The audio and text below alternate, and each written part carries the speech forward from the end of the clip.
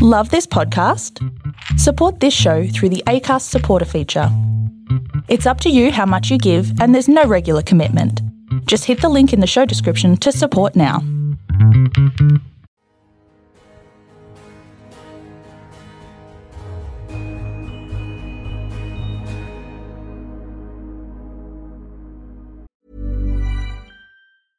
Selling a little or a lot?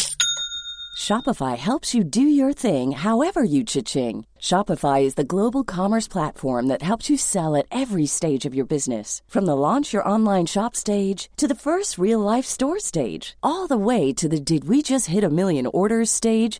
Shopify's there to help you grow. Shopify helps you turn browsers into buyers with the internet's best converting checkout. 36% better on average compared to other leading commerce platforms. Because businesses that grow, grow with Shopify. Get a $1 per month trial period at shopify.com/work. Shopify.com/work.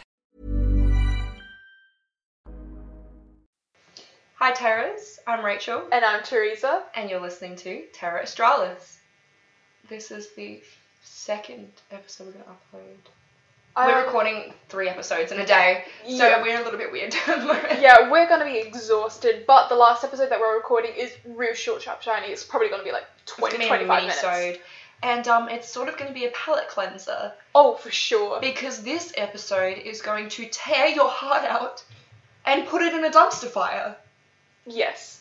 Let's put a trigger warning here. Absolutely trigger warning. There will be discussion of domestic violence in this episode. I don't know anything about this case, by the way. This is just what Rachel has told me. Absolutely horrific. So, trigger warning, if you think that you'll be triggered by talking about domestic violence, you do not have to listen to this. Please don't. We're going to have one, we would have had one out last week, we'll have one out next week.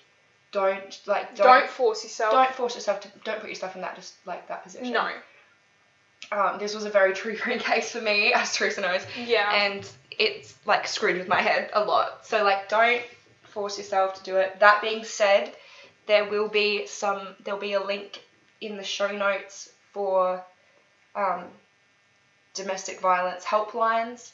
I've got a website which links all of the resources in each individual country. So, no matter where you are, you can find... I think that's awesome. Yeah, it's absolutely amazing. It's not even a proper organisation. It's just a page that decided to do an article on that. That's so good. And it's a coronavirus update. So it is the updated version, because what we don't think about is, I've heard other people say this, and it is really eye-opening. With all of this pandemic stuff going on, we're isolated, we're in quarantine. Yeah. A lot of people are quarantined with their abusers. Shit, I'd never thought about that. Nobody thinks about it until it's pointed out. Yeah. It's a very scary situation. Fuck. So if you are in that situation, you're not alone. No. So many people go through the same thing as you do. You will be heard. You're not stuck. You can get out, and there are people who are willing and want to help you. Exactly. So, don't force yourself to stay. Don't convince yourself that you deserve it, because you don't. Don't let them convince you that you need to stay, because you don't. No, they're a piece of shit. They can burn in hell. Exactly. Yeah. So, this case hits very close to home for me. Oh. I've been in a really toxic and violent relationship that I got out of semi-recently. Yeah. It wasn't that long ago. I'm in a very happy and healthy relationship now. It's very bizarre, actually. You really went from polar opposites. Oh my god, it was very bizarre, and it's been a very big learning experience, because I have had absolutely no idea what any of it means. I'm just kind of sitting in the middle going, Rachel, it's okay. You deserve to be treated well. It's so bizarre. Yeah. But no, it can be very, very scary. And another thing is, a lot of people will say, why would you let someone abuse you? Why would you stay? I think that every single person has had at least one relationship where you can look back and be like, why did I stay so long? Yeah. Not necessarily super toxic or anything to do with violence, but just where, they cheated on you and you went back, or, they just didn't treat you as well as you thought that you should deserve, and you stayed a little too long. It's like that thing when you leave a relationship. I've definitely done this. You look back and you're like, what was I doing? No, but when you leave a relationship and all you think about are the good things and none of the bad parts. Absolutely, yeah. I definitely did that, and I'm so sorry to the guy I did that to. Yeah. Him and I are on good terms now. Yeah. But I felt really bad at the time, and I still do. The other thing is I'm playing myself to be like a player. Damn, she's not. She's I'm in not. a very serious relationship. I've been in a relationship for over 1.5 years now. I'm not a player. I just thought. Yeah. Also, I sound like an actual man. I just didn't address that because we've already addressed it in the episode that we've just recorded then. But I have been inhaling really bad stuff at work. She dropped her balls. Yep. That's what happened. Going through a sex change. Oh, we'll update the names for the podcast. I have been inhaling stuff at work, and it's been really bad and trying on my lungs. I'm working on getting some better protection for myself at work, but I do sound like a man for the time being. It's not that bad. You actually, to me, you don't sound sick. Like, when you cough, you obviously do, but it doesn't sound like you're, like a cold sick. My voice it's just, like, I'm not properly sick. My voice is just very, like... husky. Yeah, my airways are very irritated. Yeah. So, like, my throat's very swollen. I am coughing and stuff like that. But, like, apart from that, it's just, it's not, like, really bad hay fever. Can you take Panadol? I can. I think I have Panadol in my bag. Yeah, I've been taking it. Okay. There was actually a study recently that said, like, how ineffective Panadol is. Really? Yeah. Oh, that'll explain it. Yeah. Because sucks. I normally take Panadol on my period. I don't like taking painkiller, but when it's really bad, and since I got off the pill, my periods are a lot worse than what I thought they were.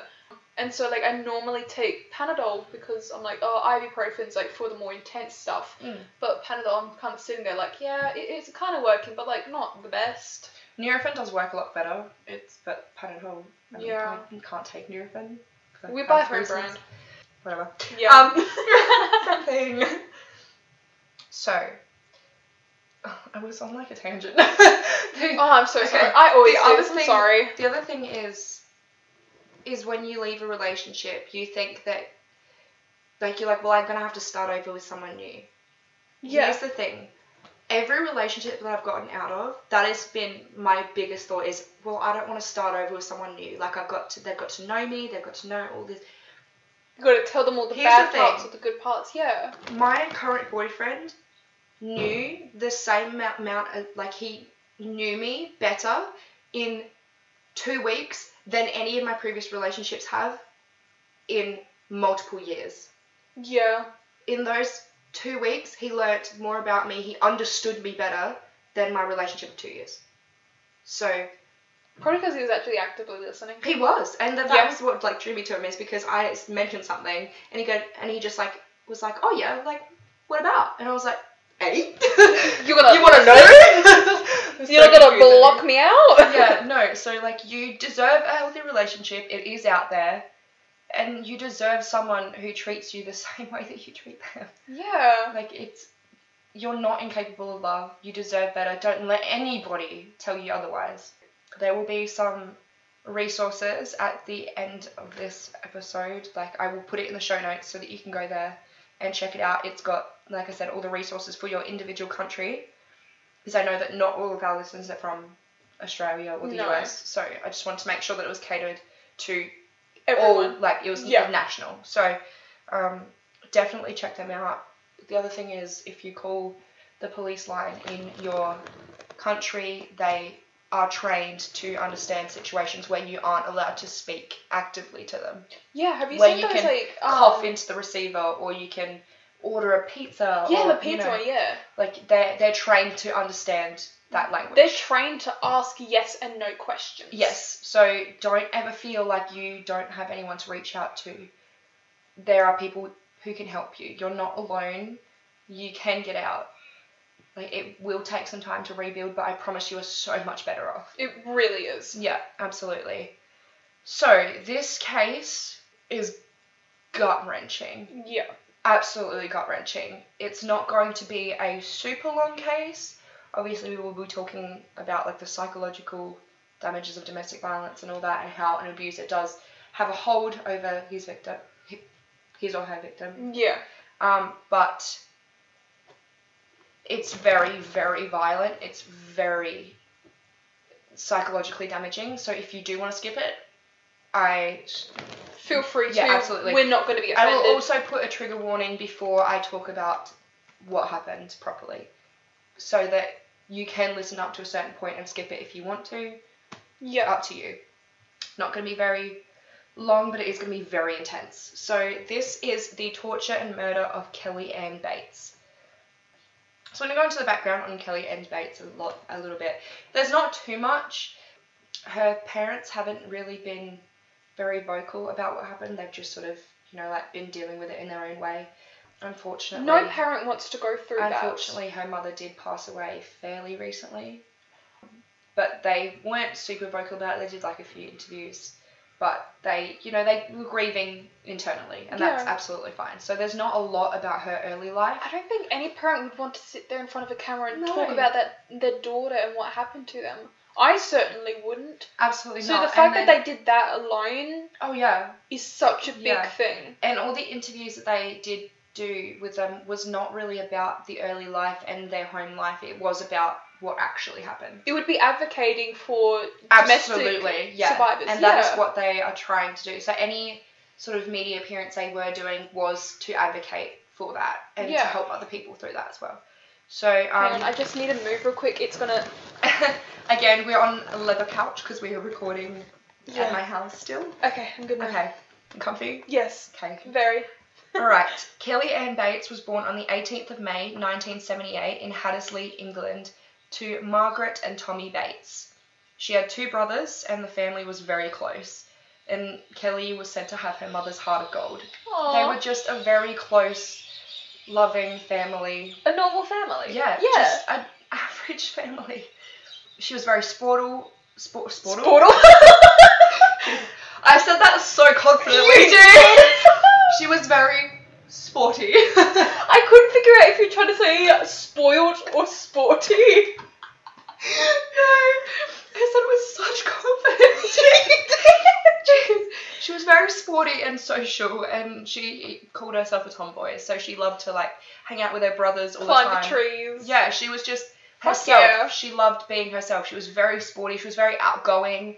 Everybody loved her. Her family described her as confident, independent, and mature for her age.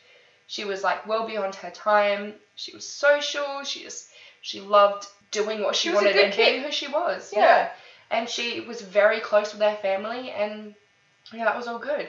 And then at 14, she started withdrawing a bit. I mean, as happens when you're going through puberty and all that. So she started withdrawing a bit. At the same time, I have social anxiety.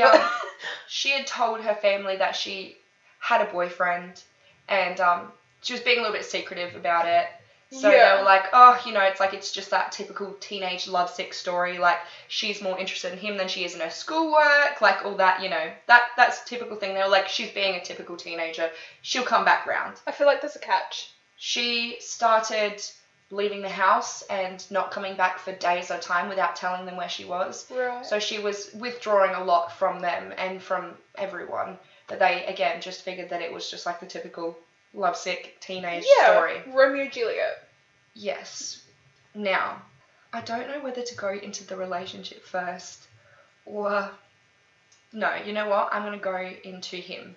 Okay. So, the reason that she was being so withdrawn is because she had gotten into a relationship with someone. How old was he? This was James Patterson Smith.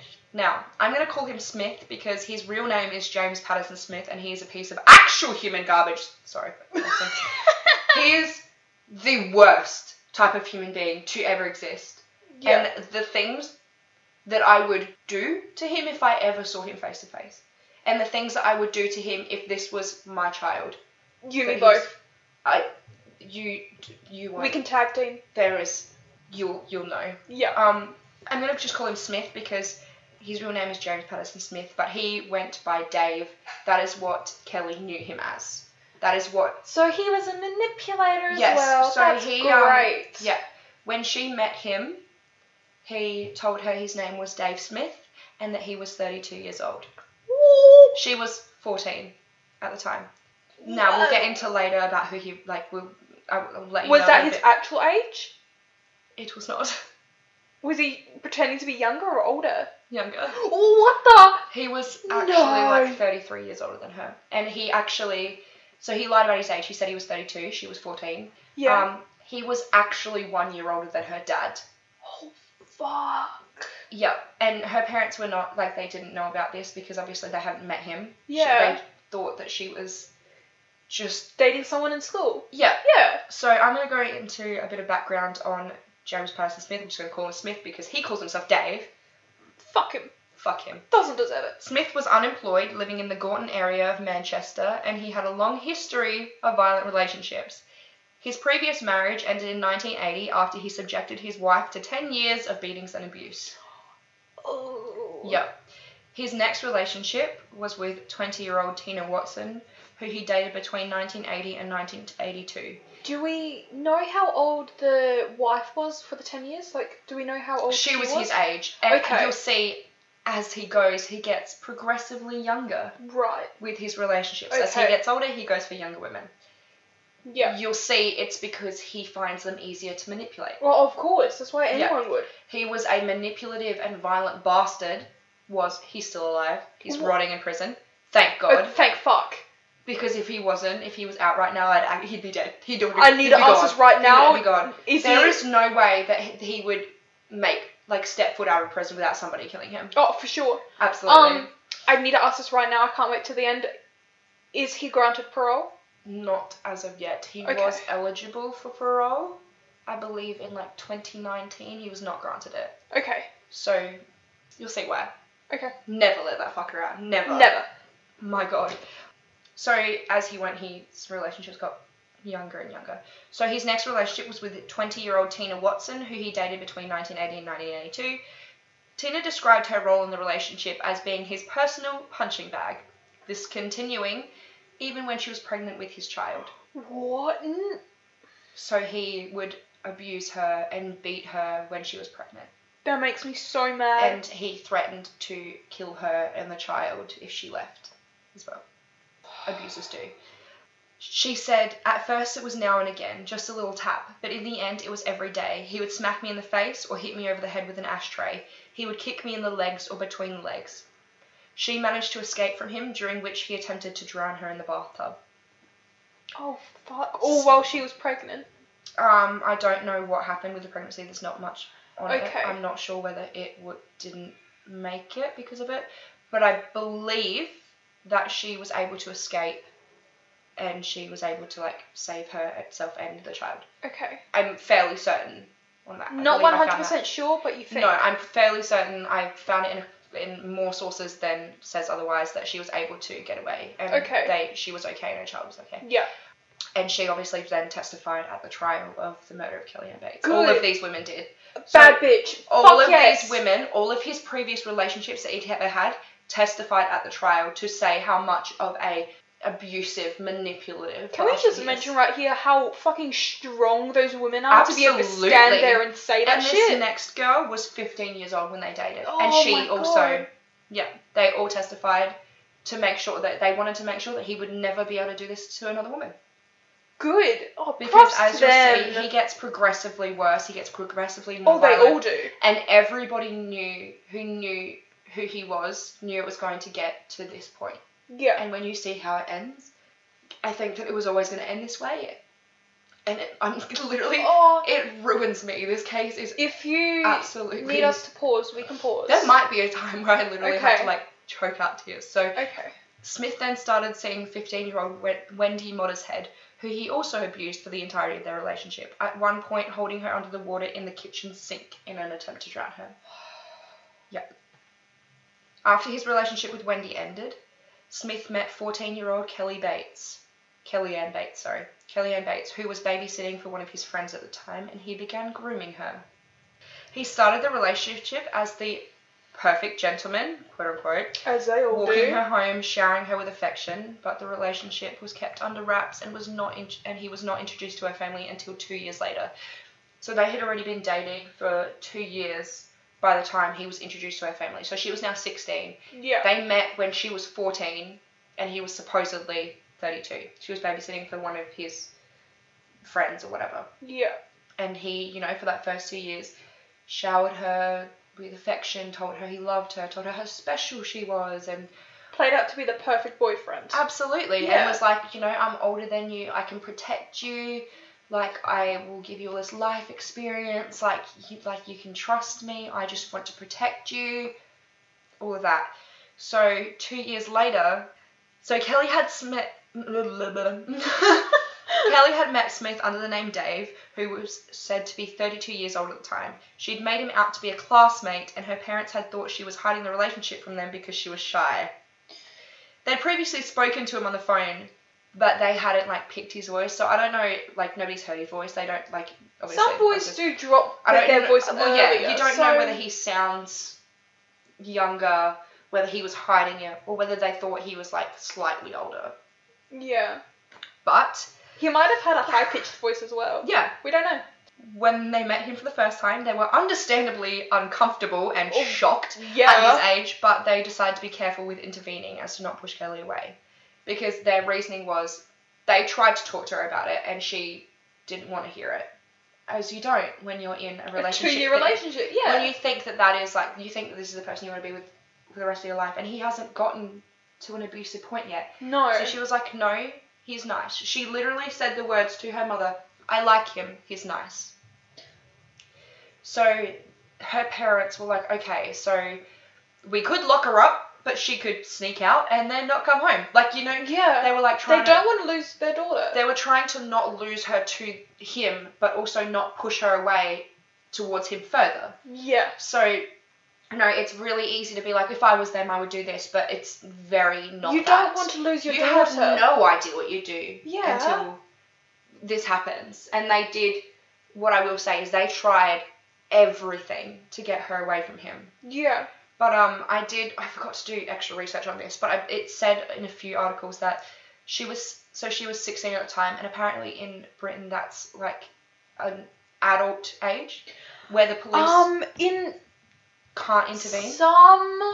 It could be just some parts. I think it's in some countries, yes, but not all. Or at that time, I'm not sure. But it wasn't in very many sources. But So this isn't England, because you mentioned Yes. Manchester, yeah. Yeah. So just do legal age. I can't spell England. Legal adult age, Manchester. So basically, I saw in a few sources that her mother was like, you know, like I tried everything. I did try contact. Yeah, in the UK, the age of consent is 16, and that's an article from 2018. Yeah, so basically, she tried contacting the police, and they were like, look, we want to help, but she is the legal age to make her own decisions. There's not a lot we can do if she wants to stay with him. Yeah. They're like, you can't force her to stay home. You can't force her to be away from him. Just, you know, like, watch out for her, do what you can, but if we something can't does help you. happen, call us, but... Yeah, they were trying everything they could without pushing her away as well. Yeah. It was a very difficult situation. And I can't imagine being in their place. Like, I can't even imagine it. Yeah. Kelly's mother actually said that when she first met him, she immediately felt the compulsion to grab a bread knife and stab him. And to this day, because of course she was like, oh my God, don't do that. Like, that's crazy. But to this day, she says that's my biggest regret is not killing him then and there. Motherly instinct. She said Kelly would have been mad at me, but she would be here. Right on. It is a really, really sad case. So Kelly began to spend more time alone with Smith, often coming home covered in bruises. One time even coming home with a vicious bite mark on her hand.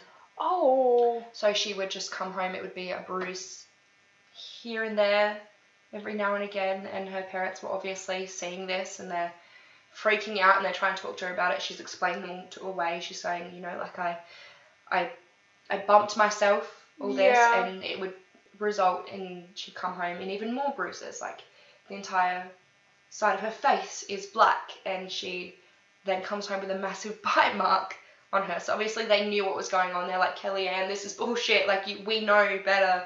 And she's like, no, that's not what's happening. You know, like, that's that's what happens in toxic domestic violence situations. Especially when they're that young, they're made to believe that they're the fault to all this abuse. Like, Smith, she's not going to admit that he's the one who did it. And especially him, he was very good at playing it to be not his fault. Like, the way that he... Well, yeah, he's got like 30 years on her. Oh, absolutely. He was a professional by this point. Yeah. Like, he'd had multiple other relationships where he'd just been getting progressively more, like, worse. Yeah. And more abusive. So by this point, he was like, you know, like, better you just, getting away with you it. rile me up, like, this is what happens. And she's like, yeah, I'm sorry, like, that's what, it's me. It's really frustrating from an outside perspective because everybody sees it except for the person being abused. But when you're in that position, you sit there because you're the one being mentally tormented and manipulated. You sit there and, yeah. My relationship was nowhere near this bad, but it was like I was being told that it was my fault, and you know, like it was like I was the reason, and I couldn't leave, and so like, and in that situation, even though I knew part of me, like I was like, it's like I want to leave. They make it so the way that you can't cut ties. Yeah. So they treat you nice. They like get you absolutely infatuated with them. And then they make it so that you can't just leave. You become dependent on them in every way. Yeah, absolutely. So she tried to explain to her parents that she just bumped into something or fallen over, but they knew this wasn't the case. They begged her to leave him, but unfortunately, on the 30th of November 1995, Kelly moved into his home on Furnivall Road in Gordon, where she lost contact with all of her friends and family. How old was she when she moved in? I believe she was 16. Okay. Yes, 16. Yeah. I'd say. So her family received birthday and anniversary cards from the couple on occasion, always written by Smith, never by Kelly. However, they never saw her alive again, and they never spoke to her or saw her alive. Once she moved out? Yeah, once she moved in with him, he cut her off from her entire family. They received cards from the couple, supposedly, but they were never written in by Kelly.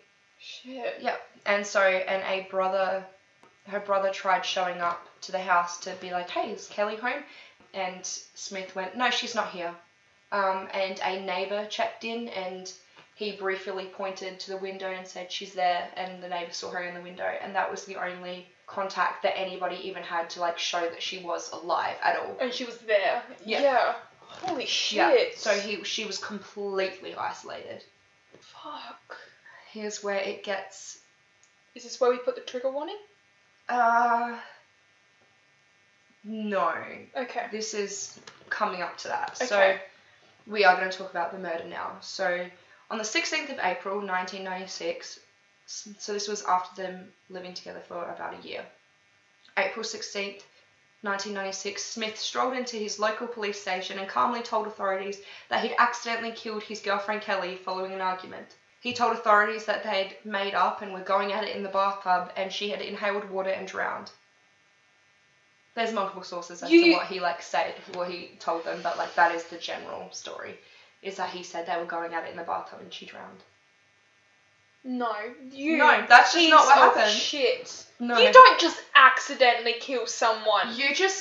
When you hear about what they found and the state that they found her in, abusers are it's insane to me. Because, they think that they can convince anyone of anything. Oh, yeah. They think so highly of themselves. Let's bring you back. My ex thought that she could literally convince anybody of everything, the things that she would tell people. And, a lot of people believed her. Because she said it in a way, but, she'd also, I remember... The only reason why I believed her is because I didn't want to hurt you. Yeah, and it was very... I didn't want to sever our relationship, but now I realise that I probably should have said something. Well, the other thing is the people who did say something, I wasn't allowed to speak to. So, you not doing that allowed me to have some contact with you. Yeah. Because I was obviously, she cut me off from a lot of my friends and family. Yeah. So, it... But even so, You never saw me. I barely saw you. I barely heard of you. When you messaged me, the replies would be sent from her. Yeah. Yeah, when you called, it had to be on speaker, but I was able to talk to you. Yeah. And that was about the most that I was allowed. And that Like, was the same with only everyone. private conversations we could have was when, like, the few times that we could meet in person. Even so, I wouldn't be surprised if she, like, bugged your car or something. Honestly, I wouldn't be shocked if there was still a bug in my car. Like my new car. Honestly, I would not be shocked. Oh, Not trying to make light of it, but like I've gotten out of that now. I'm doing a lot better, but it's scary. It's really scary because I remember from about 2 months in, I was trying to get out of that relationship, and I was with her for 10 months. Yeah. So that was 8 months of me like realizing and getting deeper and deeper. I feel like it was longer. For what? The whole relationship? Yeah. No, so much happened in that time, but it was about 10 months. Yeah. Fuck. Mhm. Jesus. Yeah. I have rebuilt my life. I'm doing better. Actually, yeah, no, now that I think about it, yeah. It wasn't very long, but the amount that happened in it was insane. Yeah. And it all happened very quickly. By the 2 months, our finances were joined and I wasn't able... That's the thing. They cut you off. They make sure that you have to depend on them. And financially, emotionally. You can't just leave. No. Like, because when I did leave her, I had nothing. Yeah. I still have debts from that.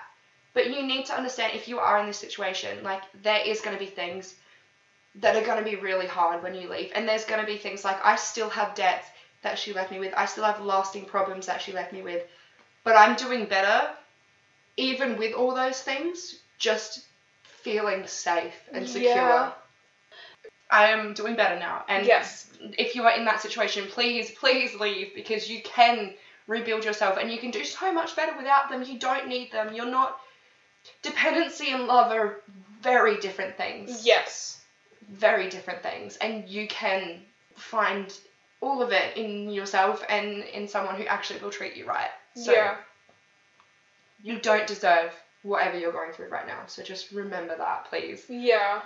Okay, it's gonna get rough. When the police arrived at Smith's home, Kelly was in Kelly's naked body. Now, it says, some say that she was found in the bathroom, obviously, and then a lot of sources say she was found in the bedroom, which doesn't really make sense to me. Right. But she was either found, her naked body was either found in the bedroom or bathroom. Kind of irrelevant, but I had to put it in. It kind of makes more sense to be in the bathroom. It does if make she more drowned sense. in the bathroom. Yeah, I don't think that he would have, like, moved it, but also he's a real big dick. Yeah. And he's kind of stupid. It doesn't make any difference to the story, No, really, but I just had to put it in there. It was very obvious to them at first glance that this was not accidental, and the more they uncovered, the worse it got. William Lawler, the pathologist who examined Kelly's body, said, "In my career, I have examined almost 600 victims of homicide, but I have never come across injuries so extensive." Shit. This is where the trigger warning comes in. If you, this has already been a very triggering case so far. Yeah.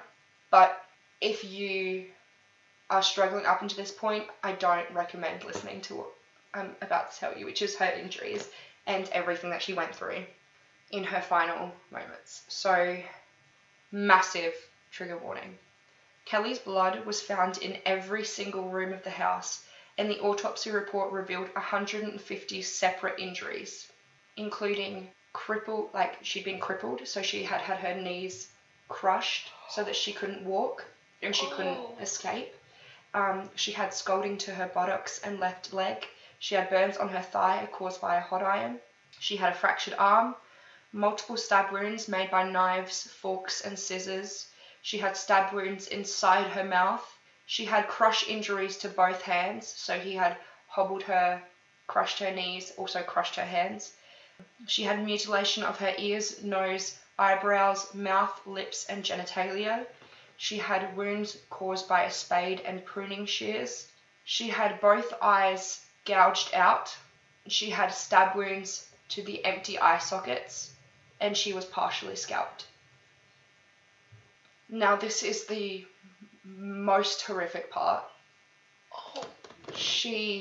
Her eyes had been ripped out by force, so by someone's hands, and she had her empty eye sockets stabbed.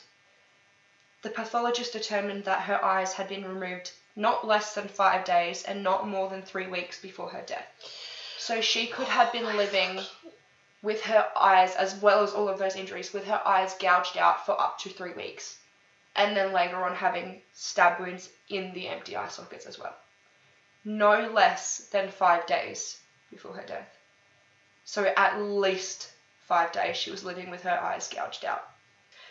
During the last month of her life, she'd been kept bound by ligatures or by her hair to a radiator and other furniture around the house.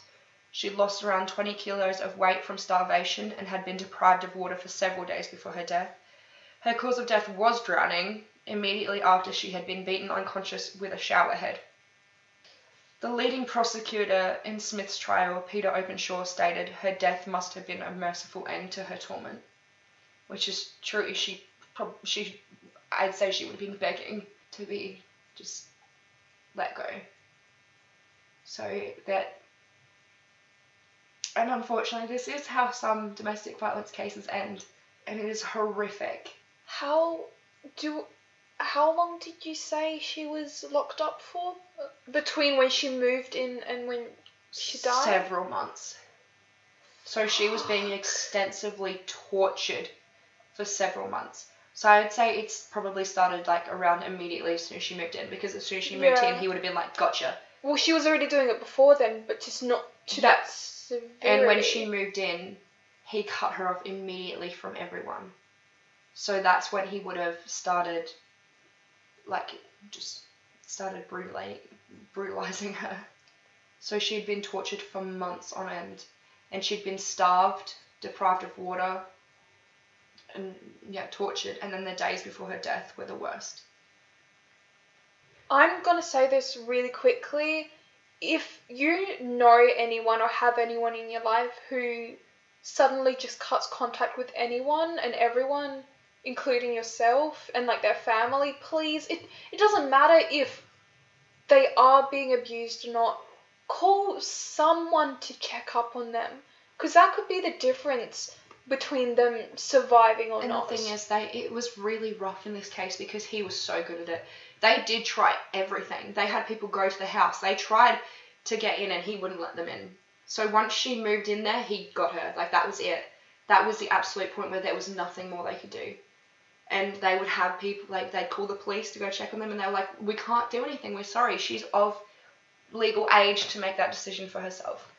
So I believe there should have been a welfare check done by the police, because they are the only ones who could have really forced entry into his house, and they would have seen what he was doing to her. They should have gotten some sort of warrant or something. I believe it was very hard for them to do that, but I think there could have been something. Hopefully it's easier now, at least. Yeah, hopefully. It's really, I mean, people like this, they are so good at what they do. So good at what they do. And it's very hard to, like, pull someone out of that when they just, like, he'd been working his entire life towards this. Yeah. So, this piece of absolute garbage, Smith denied murder and claimed Kelly would, quote-unquote, put me through hell winding me up. And when asked why he mutilated her, Smith stated Kelly had dared him to do it and he didn't do anything she didn't want him to. So this fucking trash of human tried to play this off as like what we should do? BDSM thing. We should do everything he did to Kelly, but to him. I would love to personally gouge his eyes out.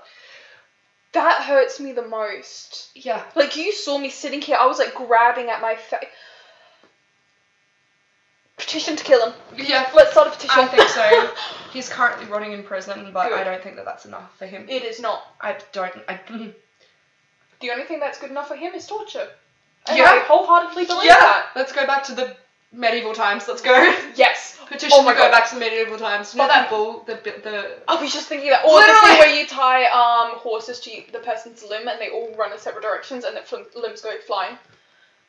I think we could do that. I think we could manage that. There's also the Bloody Eagle. That one's from is it Vikings? Yep. I think I'm not going to explain what a Bloody Eagle is, but if you want to know, search it up. It's gory. So I think that we should do something. Yes. Because I don't think rotting in prison is enough for this monster. No. So the jury found 49-year-old James Patterson Smith. He was 49, not 32. The jury found 49-year-old James Patterson Smith guilty on all charges after 1 hour of deliberation, sentencing him to life imprisonment on the 19th of November 1997. Kelly was only 17 years old at the time of her murder. Fuck. She was only 17. She wouldn't have even finished high school. No. And before this, she was bubbly, energetic, she was outgoing, she had so many friends, she was sporty, she had her life ahead of her. And this monster took it away from her. The judge, Mr. Justice Sachs, said, "This has been a terrible case, a catalogue of depravity by one human being upon another. You are a highly dangerous person. You are an abuser of women, and I intend so far as it is in my power that you will abuse no more." Good. Yeah. Fucking good. Now, this is something that is, like, unprecedented in, like, jury-decided cases. Every juror was offered counselling after the trial, and every single juror accepted after seeing the photographic evidence of Kelly's injuries. So they had to see the photos of her injuries. Oh my and God. every single juror that was on that case accepted the counselling. Obviously. Obviously. Yeah.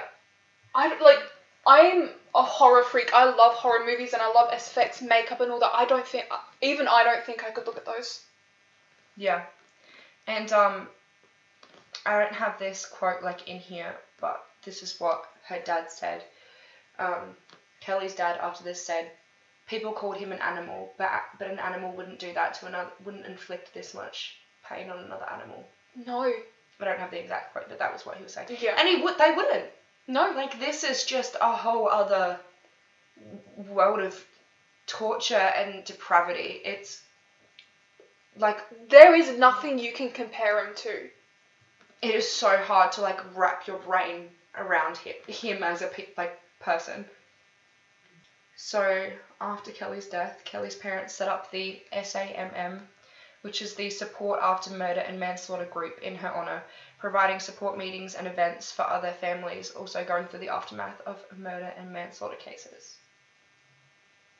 They are so strong for that. Absolutely, yeah. Props to them. I couldn't. Yeah.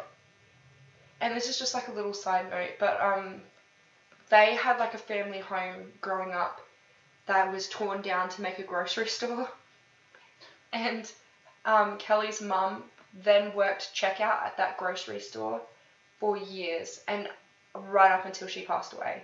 And she's told in an interview that she loved to work the checkout because she overlooked the floor and could remember where their living room was, and it made her feel closer to Kelly. Yeah. And when she passed away, there was, like, all the workers at the grocery store, the entire community, just, like, they held like, vigils for her because she was just an absolute icon in the community. Like, she had a heart of gold, and Kelly had the same. And she was taken away far too early. So, like I said, I will leave some domestic violence resources in the show notes. Please don't feel like you can't get out, because you can. And obviously this is where this is sort of like the worst that it can possibly go, but it can go like this, and it does. It does. So just please don't convince yourself that no matter what they're doing to you, it won't get worse. Because, as like said previously, it starts as a attack. It starts as just like every now and then, and it gets worse. It escalates. So don't convince yourself that you're not worth more than what they say you are. This is probably the hardest case that I'm ever going to do, honestly. Probably. But I thought that it was just so important. And I know it's really, really rough. And I apologise to anybody who's listened to this. But I think that it's very important to show people what can happen with domestic violence cases. Because it does happen. But at the same time, attention needs to be brought to it. Otherwise, Absolutely. People would sit there and be like... And they wouldn't know what's going on, and like that. I also think that this is like so jarring that it's such like a big awakening. And some people sit in abusive relationships and go, oh, it's not that bad, it's not abusive. But, like, to outsiders, they go, yeah. Yeah, so... Like, I was in a relationship that didn't end up abusive, but I could see the red flags that it would. So, like, without attention being brought to that, I wouldn't know what the red flags were. Yeah, exactly. And I wouldn't have been able to get out of it. So if you are in this situation, please ask for help. There's so many people willing to help you. Yes. And you deserve so much better. You do. So... wholeheartedly. I think that there really is a very important case, especially with the pandemic going on and so many people being trapped inside with their abuser. Yeah. Which is so scary to think about. Like, it's a very, you know, like, check on your friends. Yes. Check on your friends. It doesn't take long, and it could make the difference. Yeah. So this has been a rough case. I will post photos of beautiful Kelly and her family because they are all just such beautiful people. And I will post the picture of the garbage, unspeakable monster. He's not even human at this point. He's not. He also looks... You look at him and his eyes are you can so tell. dead. Yeah. My God, his eyes are the scariest I've ever seen. And, like, a lot of podcasts will be like, oh my God, they were so scary. Like, but they just look like normal people. Oh my God, yeah, with my fucking Australian. Yeah, they kind of like. Yeah. I probably wouldn't think anything of them in the They street, look but like fucking Aussies. looks like a monster inside. Yeah. Like, his eyes are so dead, and you guys will see. So yeah. That will be on the Insta at Morbid Podcast. You said Morbid. I can't. My brain is so dead. Do you want me to finish it up? Yes. Okay. I'm so sad, guys. I literally need to go cry after this. Do you want to take a break? No, we just have to finish up. Okay. It's okay. But also, Morbid Podcast is a fucking amazing podcast. Morbid is really, Please really reply my DMs. I love you. My inspiration. Oh god. So sad. Go check out the post on our Instagram at Terra Australis Podcast. Follow us there and on TikTok by the same handle. Send us any of your own little terror tales, so your home murders or any serial killers or conspiracy theories you want us to do. Or if you need help and yes. you don't have access to like Please. a phone. There is resources where you can email groups, but if you don't have access to a phone and you're just listening to this, email us. We will help you. Please do. At terraaustralispodcast@gmail.com. Yes. When we first started this podcast, I described it as I described us as like your online best friends, and I wholeheartedly mean that. We Absolutely. will be there for you. But yeah, so email us terraaustralispodcast@gmail.com, and yeah, if you need to check out any of the hotlines listed in. Yep. So I'm going to link a website that has everything for whatever country you're in. So it has all of the links for your individual country. So wherever you are in the world, there is help. There is people who want to help you. So you're not alone. No. Thank you for listening, and we'll catch you on the flip side. Bye, Terrace. Bye. Ever catch yourself eating the same flavorless dinner 3 days in a row? Dreaming of something better? Well, HelloFresh is your guilt-free dream come true, baby. It's me, Keke Palmer. Let's wake up those taste buds with hot, juicy pecan-crusted chicken or garlic butter shrimp scampi. Hello Fresh. Stop dreaming of all the delicious possibilities and dig in at HelloFresh.com. Let's get this dinner party started.